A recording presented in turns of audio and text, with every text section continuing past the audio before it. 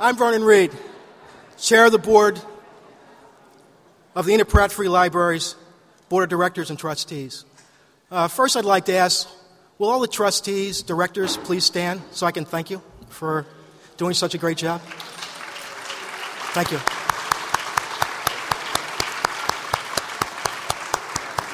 Also, I would be pretty remiss if I didn't ask staff to either wave or stand up and so we can thank you for the great evening you brought to us.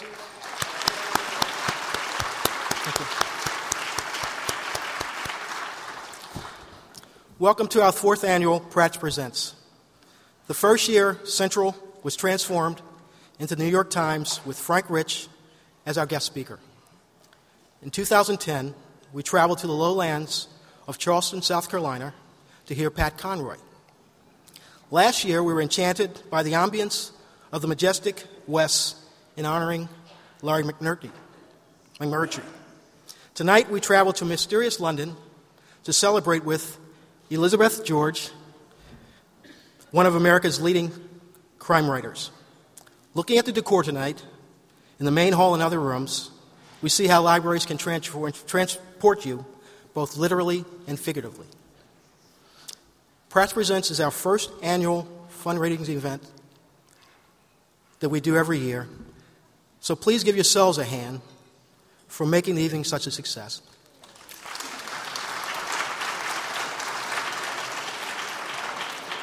And one important thing I'd like to convey is the monies you provide support the Pratt child and teen literacy programs. And one unique thing about these programs, we don't receive any funds from the government, be it state, local, or federal government. So your monies are really important in this effort.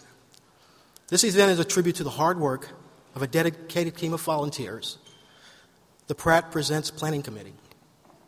May I ask the Pratt Presents Planning Committee members to please stand.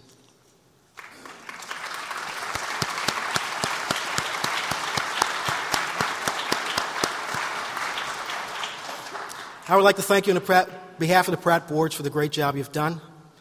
Also, I'd like to recognize tonight's event chairs, our friends, board member Nancy Dorman and her husband, Stan Mazeroff.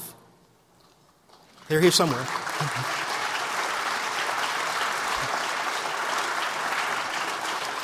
Thank you very much for making this evening a success. Always have a little housekeeping. Now's the time. This is not a hotel or a conference center, so therefore, after we hear from Miss George, bear with us for 5 or 10 minutes where we can set up for dessert and the rest of the evening's activities.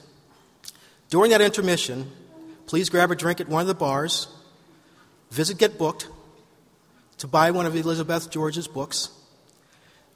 Good thing, Pratt receives 40% of the proceeds for those child and teenage programs. So buy a lot of books. And then we'll be received by Mrs. George in the North Wing, where she will consign your book. Also, make bids on Most Wanted. You'd want to serve time with the likes of PBS's Jim Lehrer, MSNBC's Chris Matthews, our own Carla Hayden, and other luminaries. Also, help us crack the safe to win a night on the town at some of Baltimore's finest restaurants. Also, you can continue to intrigue in the special collections in the annex, where you see some of the Pratt's mysterious treasures. Yes, one thing that really impresses me and gets my attention is the Pratt serves nearly 2 million patrons every year.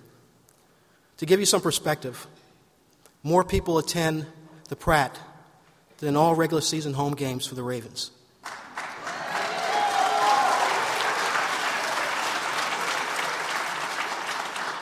The Pratt is a nice destination to see and hear a best-selling author, to use the computers in search of a job, to work on your genealogy, or to enjoy a nice morning with your child at story time. All the Pratt's branches across the city have been and is a resource for Baltimoreans for generations. I talked to a lot of people about what branch they used to go to as a kid, what gets them engaged in the Pratt, and so many of us have spent some of our formative years and presently using the Pratt Network. I appreciate that. Everybody here has a special Pratt story. We're going to have the screen and for a video to show you a few of those stories. Thank you.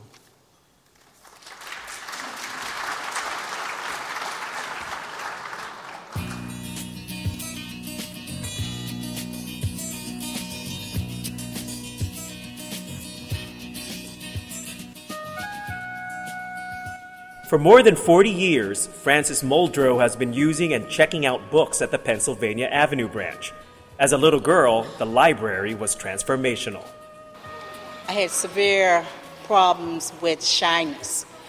It took forever for me to even ask the librarian what I want. The librarian provided help and encouraged her to overcome her fear.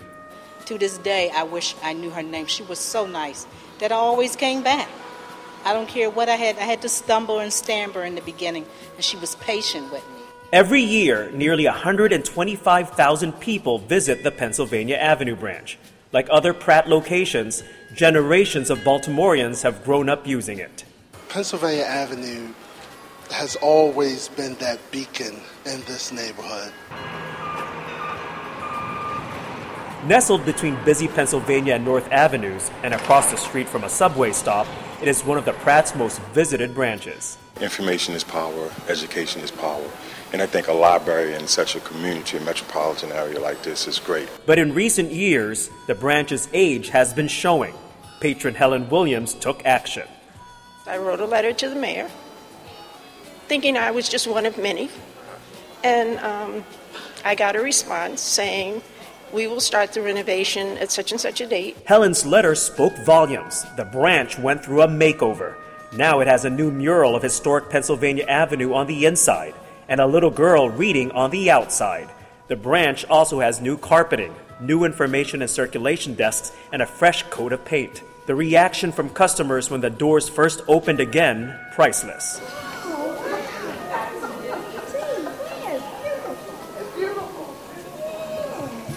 I love it. I like the color. I like the new arrangement of books and everything. The kids come here. Their parents come here. You come here for everything. This is a hub of the community. Librarians rock. Baltimore Mayor Stephanie Rawlings Blake dedicated the branch at a special ceremony, spotlighting the Pratt Library's role in neighborhoods and in people's lives. We're fortunate to have the Pratt in our city, and as we continue to grow, as we continue to work together to grow Baltimore by 10,000 families over the next 10 years, we know that it is impossible without a world-class library. The Pennsylvania Avenue branch is just one of 22 Pratt locations citywide, all making a difference in the lives of the nearly 2 million people who visit every year. Patrons like Frances Muldrow, who owes a lot to the Pratt librarian who helped her more than 40 years ago. God bless you, because you've changed my life.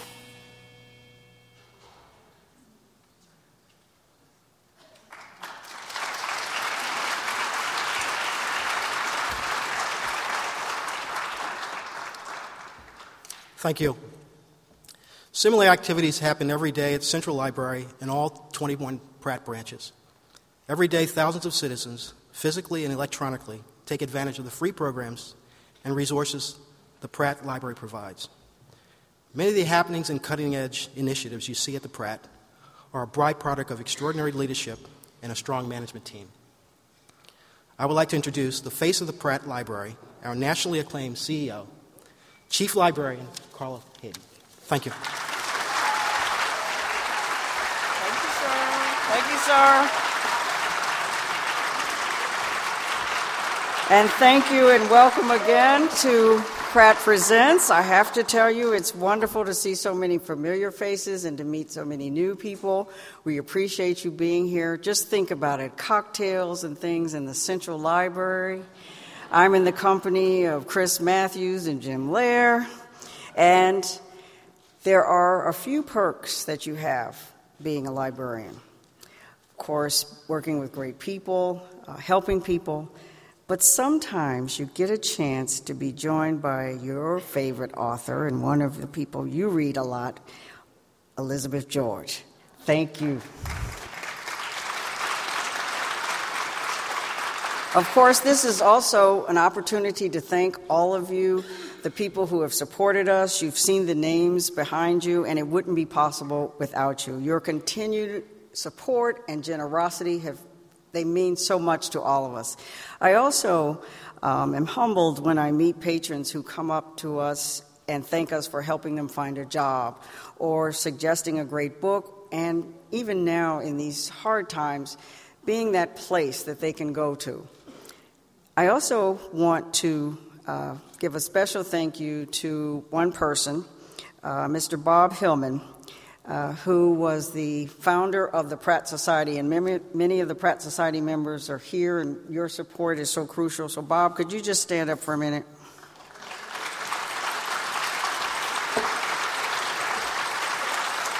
Thank you, Bob. Now, in this age of e-everything, and you see I'm doing this because you know what that means, I'm frequently asked, just like every other librarian in this country, in fact the world, about the future of public libraries. And I just want to assure you, libraries are not going away. To remain relevant and current, we are doing what we've always done. We're adapting, we're keeping up with the times, and thanks to an amazing, amazing grant, we're hoping that the Pratt Library will still become and remain the go-to place for patrons to get more for free in the digital age. We're just going to give you a little preview.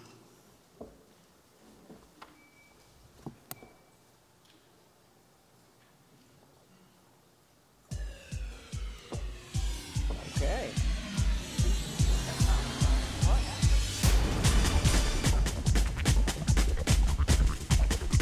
One touch, one swipe, one scan.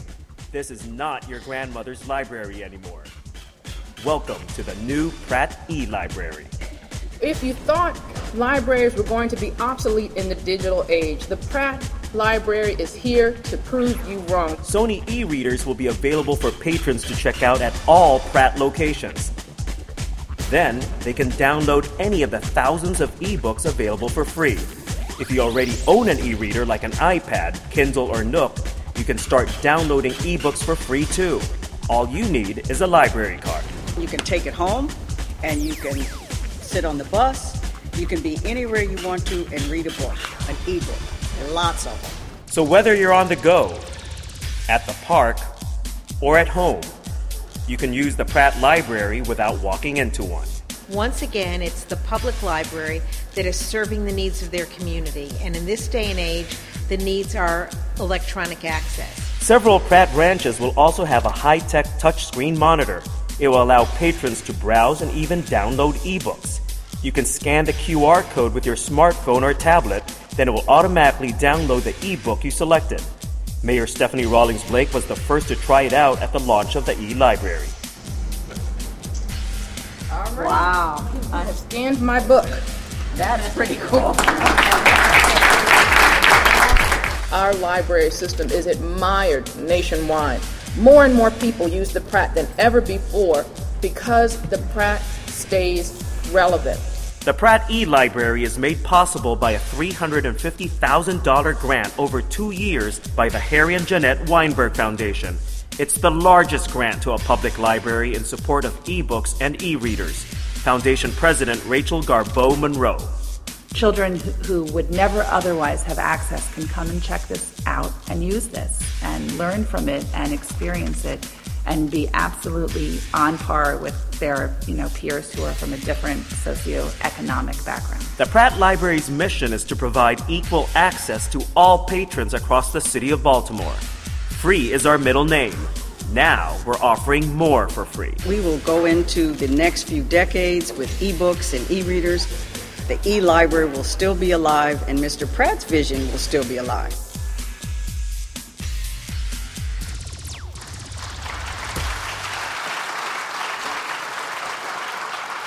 We think that Mr. Pratt is looking down and cheering us on. His $1 million donation to the city more than a century ago has certainly come a long way.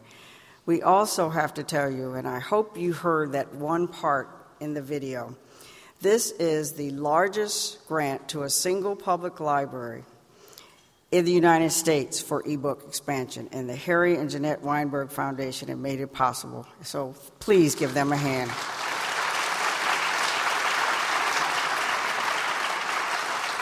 Now, we're high tech, but we're also high touch. So if some of you have Kindles and Nooks and things that you can download and tweet on and things like that, but you're not quite sure how to download those free ebooks, thousands of them, we have Pratt Library staff members who will give you free lessons. And so we know that after the holiday season, we might see a few of you coming in. So thank you and thank you. Now, I mentioned that one of my favorite authors is here tonight because I am a fan of mystery books, and I know a lot of you are too. Elizabeth George has dedicated her life and career to literature and learning. She's been writing quite well, I must say, since she was 7 years old. As soon as she learned to read and write, she knew she wanted to be a writer. She started out as a teacher in California and touched the lives of countless students for more than a decade as an English teacher. She was even selected as the Orange County Teacher of the Year, a tribute in part to the work she did with remedial students for that decade. But even as a teacher, she continued her passion for writing. And so after 13 and a half years as an educator, she left education when she sold her first novel, A Great Deliverance. And it was something. Now she is the author of 25 books. And I have to say that almost all of them, I think all of them, have been bestsellers. Most of her novels have been filmed for television by the BBC and have been broadcast on the U.S. with PBS's Mystery. And who doesn't love the Inspector Lindley mysteries? She's won the Anthony Award, the Agatha Award, Francis Grand Prix for literature. She's been nominated for the Edgar and the McCavity Awards. She's been awarded Germany's novel. And there aren't many times that I can stand in front and introduce an author and get tongue-tied.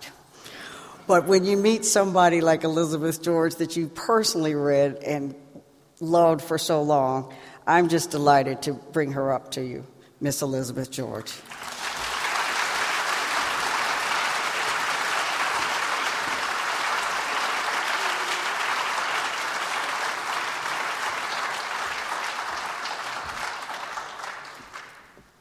Well, thank you. It's a great thrill to be here because I'd like to begin by saying you're doing two really wonderful things when you come here tonight. You are supporting libraries, which are really crucial, I think, to the development of the entire nation, in the development of writing, the development of understanding of literature, the development of understanding of other people and all people. But you're also doing something that I think that sometimes people don't think very much about when they come to a library event, and that is that you are buying books. And why that's important is that if people cease buying books, soon there will be no books. So it's also a very important thing to do to support the writer, and I want you to know how much I deeply appreciate it when people show up and buy one of my books. Because you have a lot of things that you can be spending your money on, and I'm very grateful. And I'm always grateful when people just show up to even hear me speak. I'd like to talk to you a little bit tonight about writing. I'm taking my watch off because I'm on a timeline, and I also want to give you a chance to ask some questions if you have any. First, I'd like to talk about why write? Why do writers decide to do this? Why do individuals decide to spend some of their time in isolation with their legal pad or their typewriter or their computer, depending on how they approach the activity of writing a novel? I can say that for myself, it began because I really felt called upon to write. What does that mean? Well, when I was a little kid, 7 years old, and my father began taking me to Mountain View Public Library in California, I soon discovered in these little books that I bought a great, great world opened up to me. And it was a world that I found myself sinking into and enjoying, and it was the world of literature. Very soon, as I began reading these books, I thought, I'd like to do this myself. I'd like to just be able to create my own stories. And I don't think it was really a decision that I wanted to be a writer, but just that the activity of doing what these people did that ended up in these little books that I was reading was something that really appealed to me. So I started writing when I was very, very young. And what happened in my life is that my parents were really wonderfully respectful of that. In that, they never asked to read a single thing that I wrote.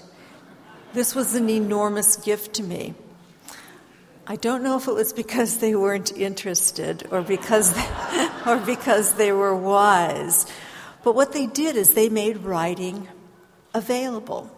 So the first thing that happened is that my mother gave to me her typewriter. Now, my mom was born in 1914, and her typewriter had gone through the Great Flood in Ohio, which I think took place around 1929, 1930. And it worked just about as well as you could imagine a typewriter that had gone through a great flood would work. So some of the letters didn't work too well, and some of the mechanisms of the typewriter didn't work too well. But this was where I began writing my short stories. And as a little kid, I learned to teach myself to touch type. Well, not to touch type, but to hunt and peck. And I wrote my first stories, hunting and pecking, on this old typewriter that I still have. I like to think that this typewriter will be part of the Elizabeth George Museum one day, but I think I have it still because my mom kept it, and I found it after my mother's death up in the closet, and now it's in my library at home under plexiglass. So I still have the typewriter that I began working on. But my parents really respected the written word. My dad was a great reader, and my mother was a great Italian housewife who never read until she was in her later years and then got back to reading, which she really enjoyed. But my brother and I always loved books. And very soon I discovered that when I was writing, I was who I was intended to be. Now, my guess is that there are people sitting here right now who know that they were really always supposed to write. And they have within them this great longing to write. And I had that too. I was a high school teacher, but every time summer came around, I knew that what I was supposed to be doing was really writing. So as summer approached, every year, I began to feel more and more anxious as a teacher, knowing that I would have this open period of time in which I could write a novel if I wanted to, or at least start a novel, or write something. And finally in 1983, when the dawn of the PC occurred, I had reached the point called put up or shut up time. And I decided one day, what do I really want to say on my deathbed? I could have written a novel, or I wrote a novel. And I decided I wanted to say, I wrote a novel. And what I discovered soon into the process of writing a novel is a great sensation of peace. And this was a piece that took me back to my childhood and took me back to my time in high school. Because when I wrote as a child and when I wrote in high school, I was, as I said before, most complete, most who I was intended to be. And that has existed until today. Even today, as I write, I know that that's what I'm supposed to be doing, because I feel that what happens is that I sort of sink into the experience of being a writer and feel this great sense of release, of knowing I'm doing what I'm supposed to be doing. And it's an odd kind of thing, but I think it's the kind of thing that everyone experiences when they are sort of in alignment with the fates, as it were. Why, then, did I choose to write British novels? Because it's sort of an odd thing. I was born in Ohio. I grew up in the San Francisco Bay Area. For 34 years, I lived quite unwillingly in Southern California, and I now live in the Pacific Northwest quite willingly. I never wrote particularly about any place that I lived, because I never felt that any place that I lived was particularly interesting or conducive to story until I actually got to the Pacific Northwest. So when it came time for me to actually write, I began thinking about, what is it that I want to write about? And it was very simple. I knew immediately when I decided in 1983 I'm going to write, that I was going to write about England. The reason is kind of varied. First of all, when I was 13 years old, a long time ago, that was at my dawning understanding of what constituted pop culture. Now, today, remember, things are different today. Now 5-year-olds know what pop culture is all about. But in those days of having just, 3 channels on television, all in black and white, and, virtually nothing else, your access to pop culture was limited. We didn't even have FM radio stations in those days, so it was AM radio and these three things on television. So my dawning understanding of pop culture began in February 1964, I believe, or was it 63, when the Beatles came over to the United States. And all of a sudden, everything that was related to pop culture was British.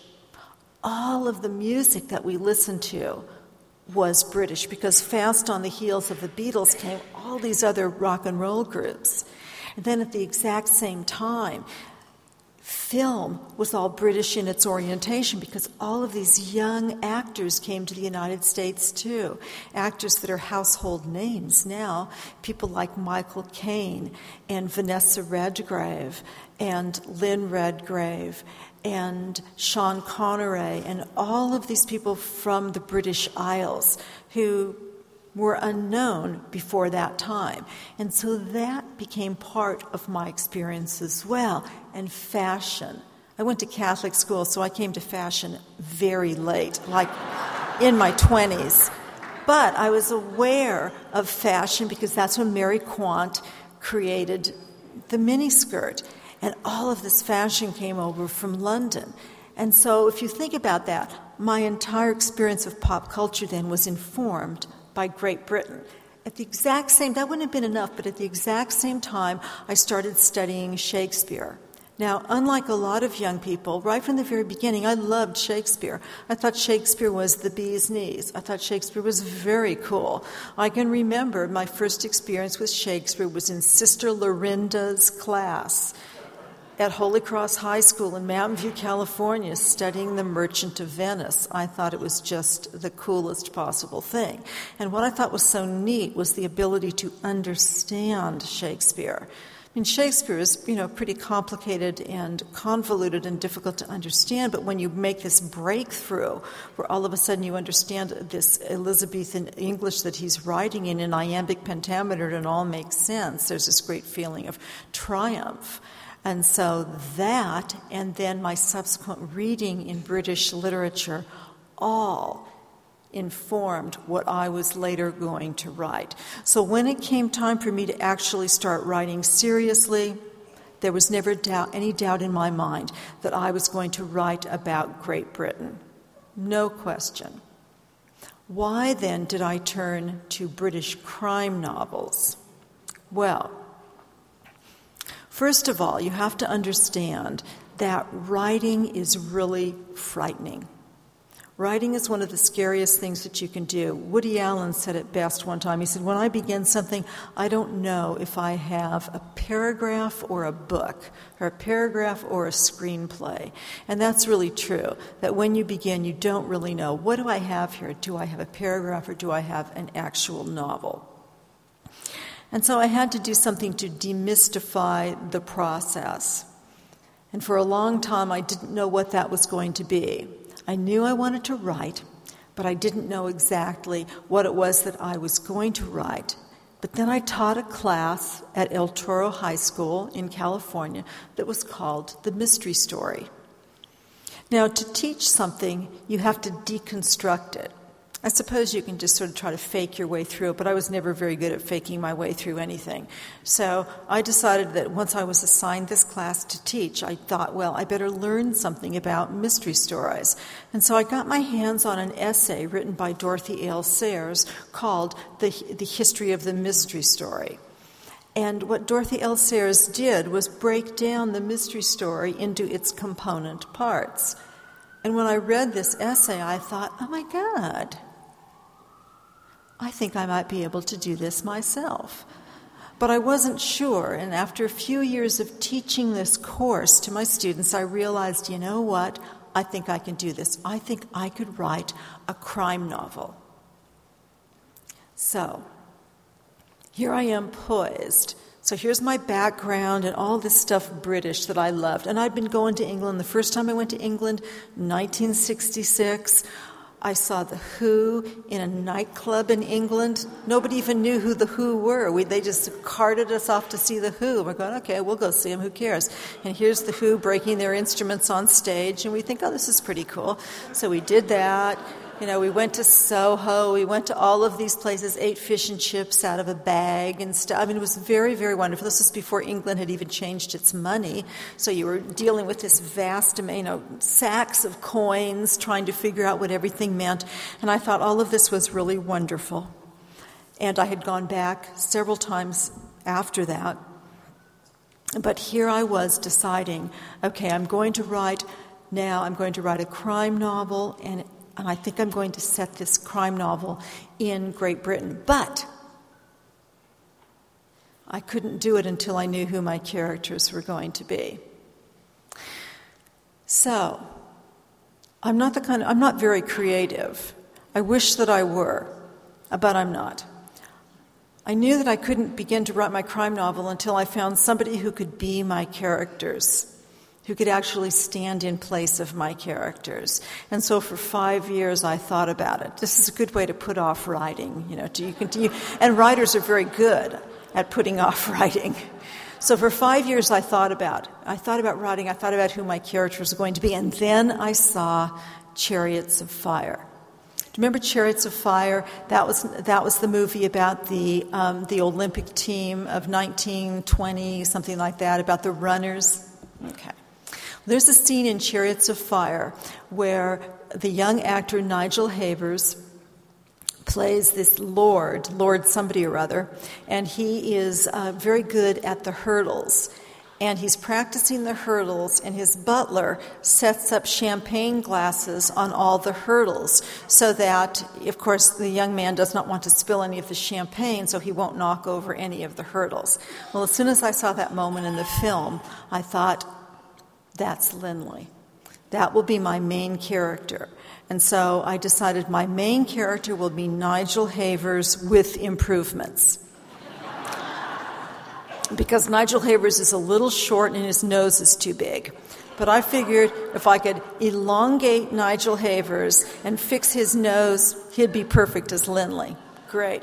Now I have my first character. But first characters are not enough. And so I needed to have the character who was going to be the wise one, the person who was the forensic expert, because I had decided that my forensic expert was really going to be the main character. It was a great idea to have a forensic expert because I wanted somebody who conveniently knew everything. Great. So I thought forensic science, that's perfect. He's going to be my forensic expert, but what does he look like? So that meant I had to watch many more British movies. And one day I saw the remake of The 39 Steps.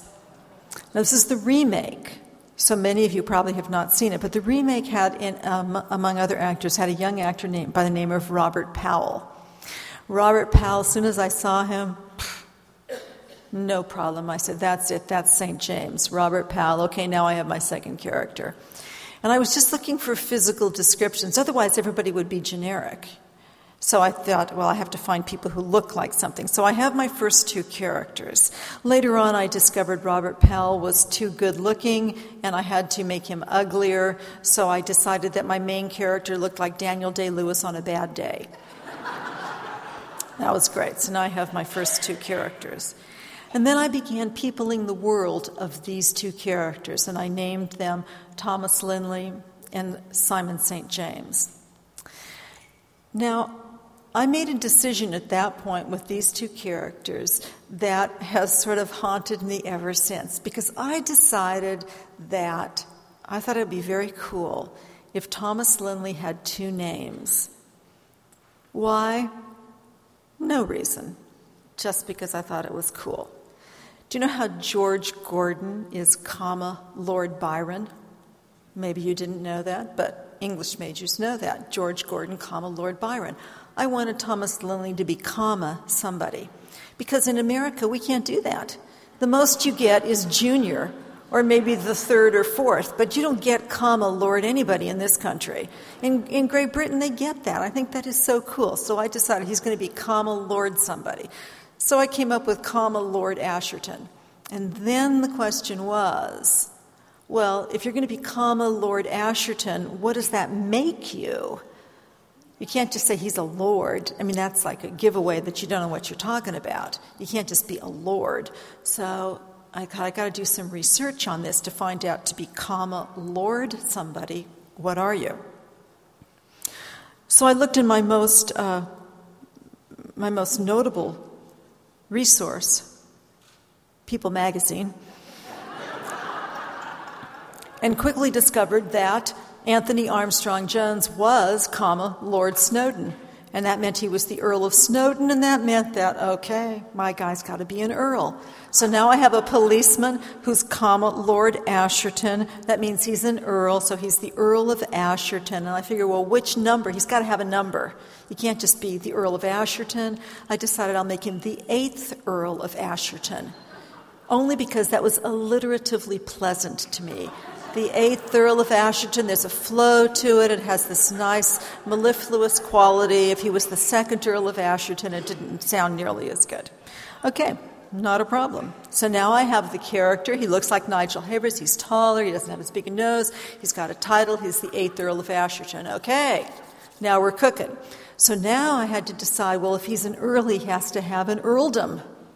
You can't just be an earl without an earldom. So I thought, where is the earldom? Where is what they call in Great Britain most charmingly the family pile? I love that expression, the family pile. I decided that his family pile would be in Cornwall. Why? You're about to hear the truth. Because I had been watching Masterpiece Theater. And Poldark took place in Cornwall. I thought, okay, Cornwall's my place. Put him in Cornwall. I wasn't sure where, but that's not a problem. I knew I was going to go to Cornwall, find out where. In the meantime, bang, he's in Cornwall. Okay, so now I know where he comes from. I know he's the 8th Earl. I have to come up with a name for his house. That's not a problem. Call it Hohenstow. I have no idea where that came from. And now I've got to give him a townhouse in London, because an earl in Cornwall has got to have a townhouse in London. So where's his townhouse going to be? Again, not a problem. Because I watched Upstairs, Downstairs. Now, the Bellamys lived on Eaton Square. But I went to Eaton Square and quickly discovered it was way too posh. And nobody would believe in this day and age this guy would live in Eaton Square. But that was not a problem, because just a few streets away was Eaton Terrace. And while Eaton Terrace is wildly beyond the means of probably every single person in this room, including myself, it was not beyond the means of Thomas Linley. And so I gave him a house in Eaton Terrace, not too far from Eaton Square. Okay, so I have that taken care of. So I'm going down the list, just checking these things off. And now I go, okay, well, he's got to drive a car. He's an Earl who drives a car. What's the car going to be? Well, I thought, well, he can't drive a Rolls-Royce because a Rolls-Royce is just like, it's just too over the top. So how about this car called a Bentley? Now, I had never seen a Bentley. And the one thing I didn't know was that a Bentley is a Rolls-Royce with a B on the front. It took me many books to wreck that Bentley, let me tell you. After I saw Bentley and I saw the Bentley in London, and I thought, oh my God, my character is driving around in this. I got to get rid of this car, post-haste. But it took me books and books and books for that one moment in a book called With No One as Witness when I saw, here it is. Here is my chance to get rid of the Bentley, and believe me, I took it. So he's in a Bentley and he's driving around, and he is really, really kind of a great guy. And so then I thought, well, where did he go to school? I decided that he went to Oxford, that he had been to Eton, that he had a first in history, that he could quote Shakespeare. I like to define him as pretty much like all the guys I used to date. Not really. But it was in my fantasy. And so that's how Linley came into being. But once I had created this character of Linley, and I had created St. James, who had a much less lofty background, but still was from a rather wealthy family. But I looked at Linley and I realized, well, wait a minute. Now, this is a character who's really pretty unbelievable. And worse than being unbelievable, he ran the risk of being pretty unlikable as well. Because, look, he's handsome, he's compassionate, he's intelligent, he can quote Shakespeare, and really, maybe he's going to just kind of make people be pretty ticked off at him as a human being. So I decided that what I needed to do was to create a character who did something called prescribing the reader's symptom. Okay, now this is what that means. The reader's symptom is not liking Linley. But I want the reader to like Linley. Therefore, I will invite you not to like Linley, because whatever I invite you to do, you're not going to do. An example would be if somebody says to you, come on, why don't you just be happy? Doesn't that make you want to smack them across the face? So, if I'm saying, come on, hate Linley, see, you're probably not going to hate him. So in order to get you to like Linley, I had to invite you to hate Linley. And in order to invite you to hate Linley, I had to create a character that hated Linley. And that became his partner, Barbara Havers. In the creation of Barbara Havers, and for those of you who haven't read my books, Barbara Havers is simply the antithesis of Linley. He's upper class, she's working class. He has this well-rounded Oxford education. She just went as far as comprehensive school, and then left school. He is, well turned out, well dressed, not over the top dressed. The British upper classes, they do this thing where they give somebody their clothes to wear for a couple of years and then they wear them. It's just amazing. That's how they are. Okay, so so he has that wonderful sort of disheveled British upper class thing. All right, so he looks like that. She just looks disheveled all the time. And so basically what I did is I created his polar opposite, and I created a character who, when she is told that she's going to be working with Linley, she is not happy about it. She hates the idea, and she certainly hates him. And so the character that you first meet in the series of the continuing characters is Barbara Havers. And you see that Barbara Havers is being assigned to work with this man, Thomas Linley, and she is not happy about it. She hates him. She hates the idea. She believes that he has slept his way into his current position of detective inspector, and he's on his way to sleeping his way up to assistant commissioner.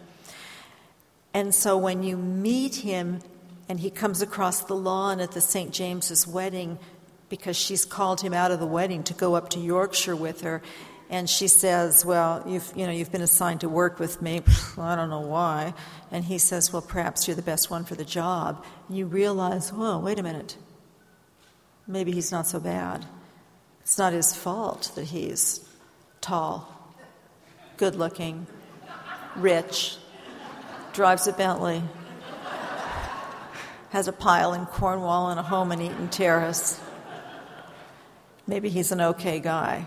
And as Lindley wins Havers over in that first book, A Great Deliverance, so he also wins the reader over. And so that is a little bit about how these novels came about and why British instead of American novels. And what I would like to do now is to open it up for questions for about 10 minutes, if you would like to ask questions, because that's usually kind of fun, and we have some microphones.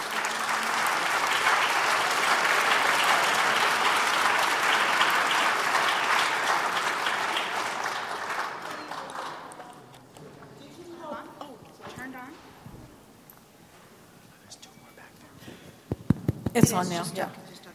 Hello and good evening. Hi. Did you help choose any of the characters on the television show that we see on Maryland Public Television? Did I help choose any of the characters? Yes, like you mean the actors? Parker, yes. No, not at all. When you sell to television or to film, essentially you just have to kiss it goodbye. And you have to just say, you know what, film is film, whether it's television film or movie film. Film is film, books are books, and just hope for the best. So it's completely in their hands who gets to play whatever. They tell you, for example, they gave me what is called the right of creative consultation. What that means is they tell you what they're going to do just before they do it anyway. So, it doesn't matter. You can scream or yell. You could go, whatever, okay, do it. I hope for the best. So that was all of their decision. I knew who both the actors were because I had seen them before, and I watch a lot of British television, so I knew who he was and I knew who Sharon Small was. And I was a little concerned, especially about Sharon, because she's really kind of a nice-looking woman.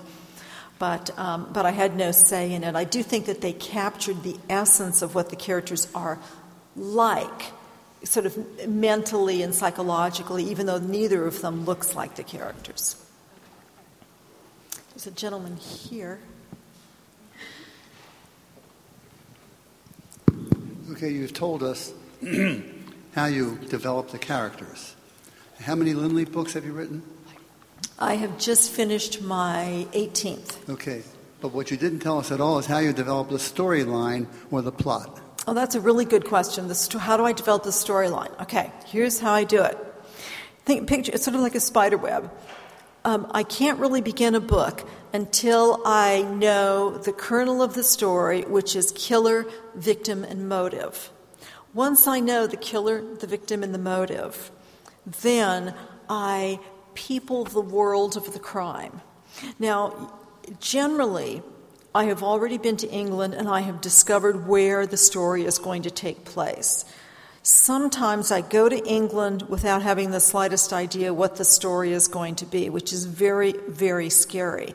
But I've decided the location, and the location will give me the story. It's just like it's high-risk writing, and it's kind of, you go through the whole thing kind of sick to your stomach, thinking, am I going to get a book out of this?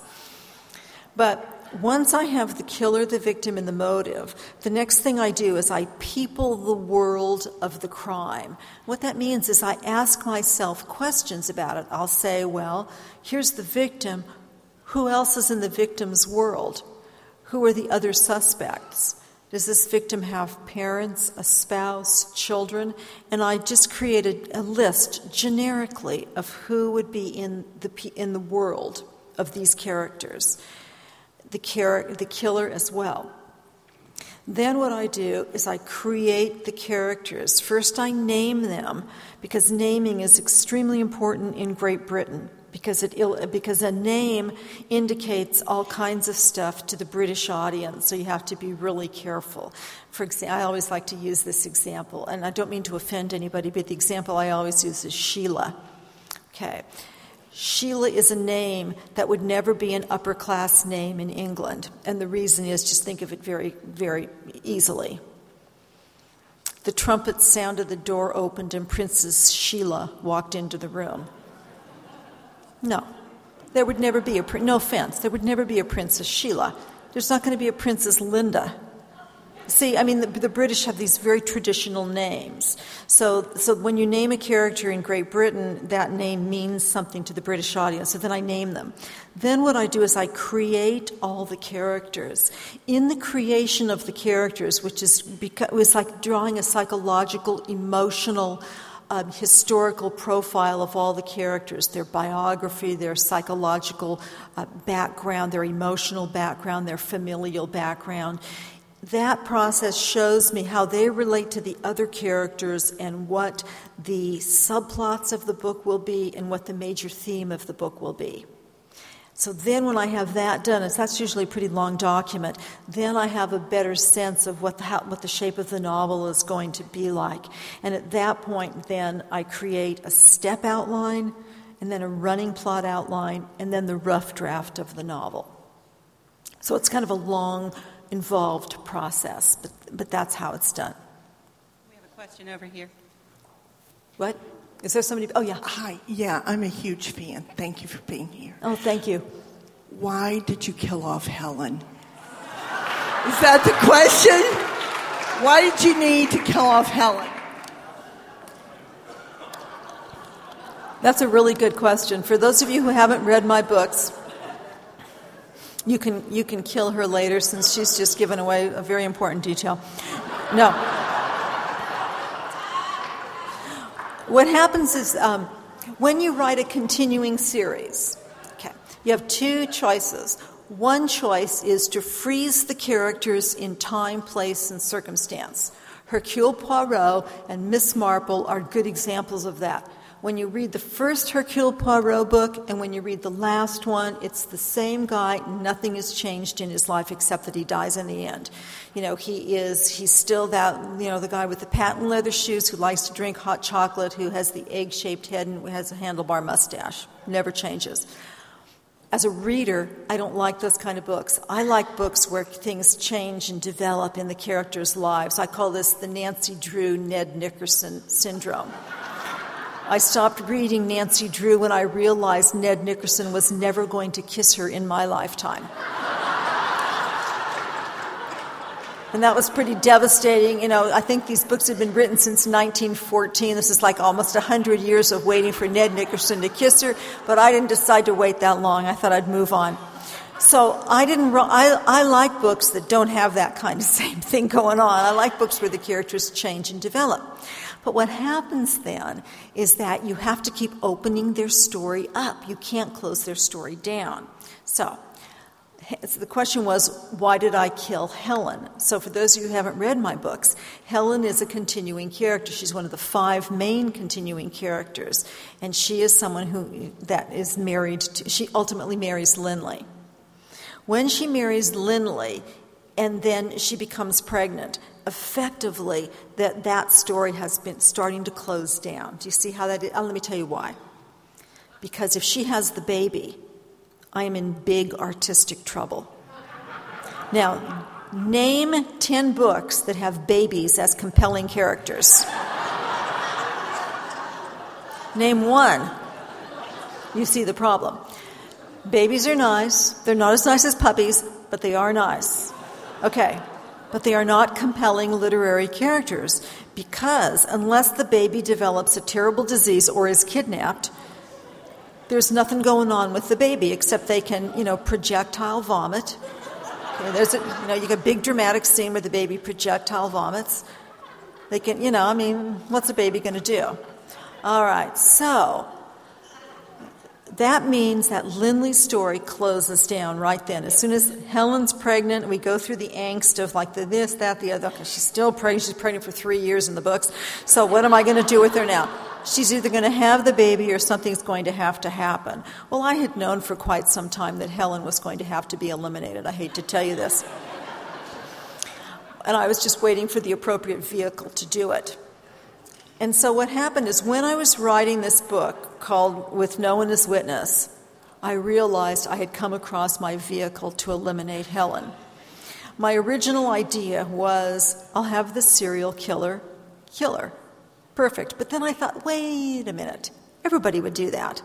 As a matter of fact, everybody's going to expect that. If Helen dies, they're going to think the serial killer killed her because this was a serial killer book. So I decided, what if that's not what happens at all?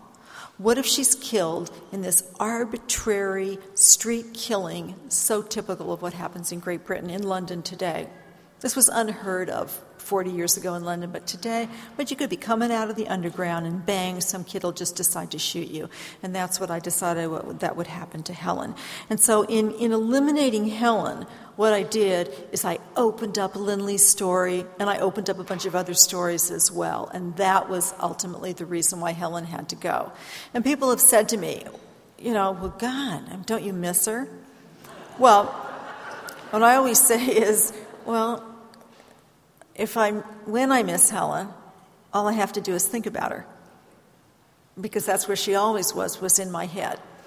But additionally, it was critical, it was absolutely critical that when I eliminated Helen, that the reader engage in the same experience that the characters were engaged in. Consider this, and there are probably people in the room that read this book With No One as a Witness. I got a lot of mail afterwards from people just like totally outraged. How dare you? I got a 3-page typed letter from an attorney who told me he would never read another one of my books. His wife wouldn't, his mother wouldn't. How dare I? And But here's the thing. When Helen dies, it's totally unexpected. It is horrible, and she's on life support. And Lindley's decision is, as the doctors say, look, she went without oxygen for 20 minutes. Now, we can keep her on life support for 2 months and then deliver this baby prematurely. But she was without oxygen for 20 minutes, and we don't know what's going to happen. We have no idea what's going to happen to this child. Or you can let her go. You can unplug the machine. And Lindley has to make that decision. And he has to go through the process of letting go of this beloved wife and this child. And so what I wanted to do is to invite the reader in to experience his decision and his grief. And the fact that I got all these outraged letters from people told me that I had done the job. Because if at the end of the book the reader had just tossed it over his shoulder, went to the refrigerator, made a bologna sandwich, and looked for the next book to read, the book would have been a failure.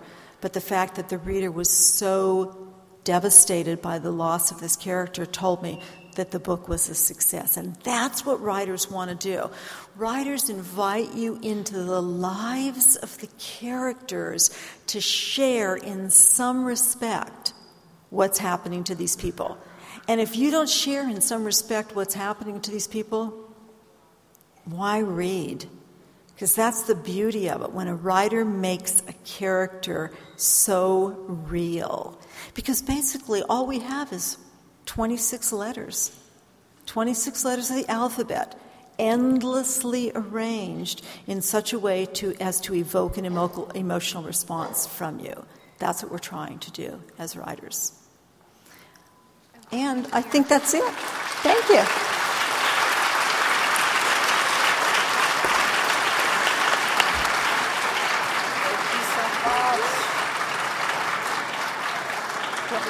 Yes. Okay. I want her to stay, and thank you so much for taking the veil back a little bit and revealing how Inspector Lindley was created. I'm telling you, I'm never going to read or look at these characters the same again. You've taken some of the mystery out, but you've also given us a wonderful insight into the writer's mind. So thank you. you. We Thank also you. I wanted you to stay because each year with Pratt Presents, we give an award for the most distinguished author of the year, and we wanted to make sure that you knew that we appreciated your contributions, and so we are giving you an award, the 2012 Distinguished Author Award from the Eating Pratt Free Library, the Board of Trustees and Directors, and this is a 1933, we thought Wow. you'd like the history, print of this building. Oh, thank you And there so are only much. about 10 of them here. So Thank you, thank you. Don't forget us.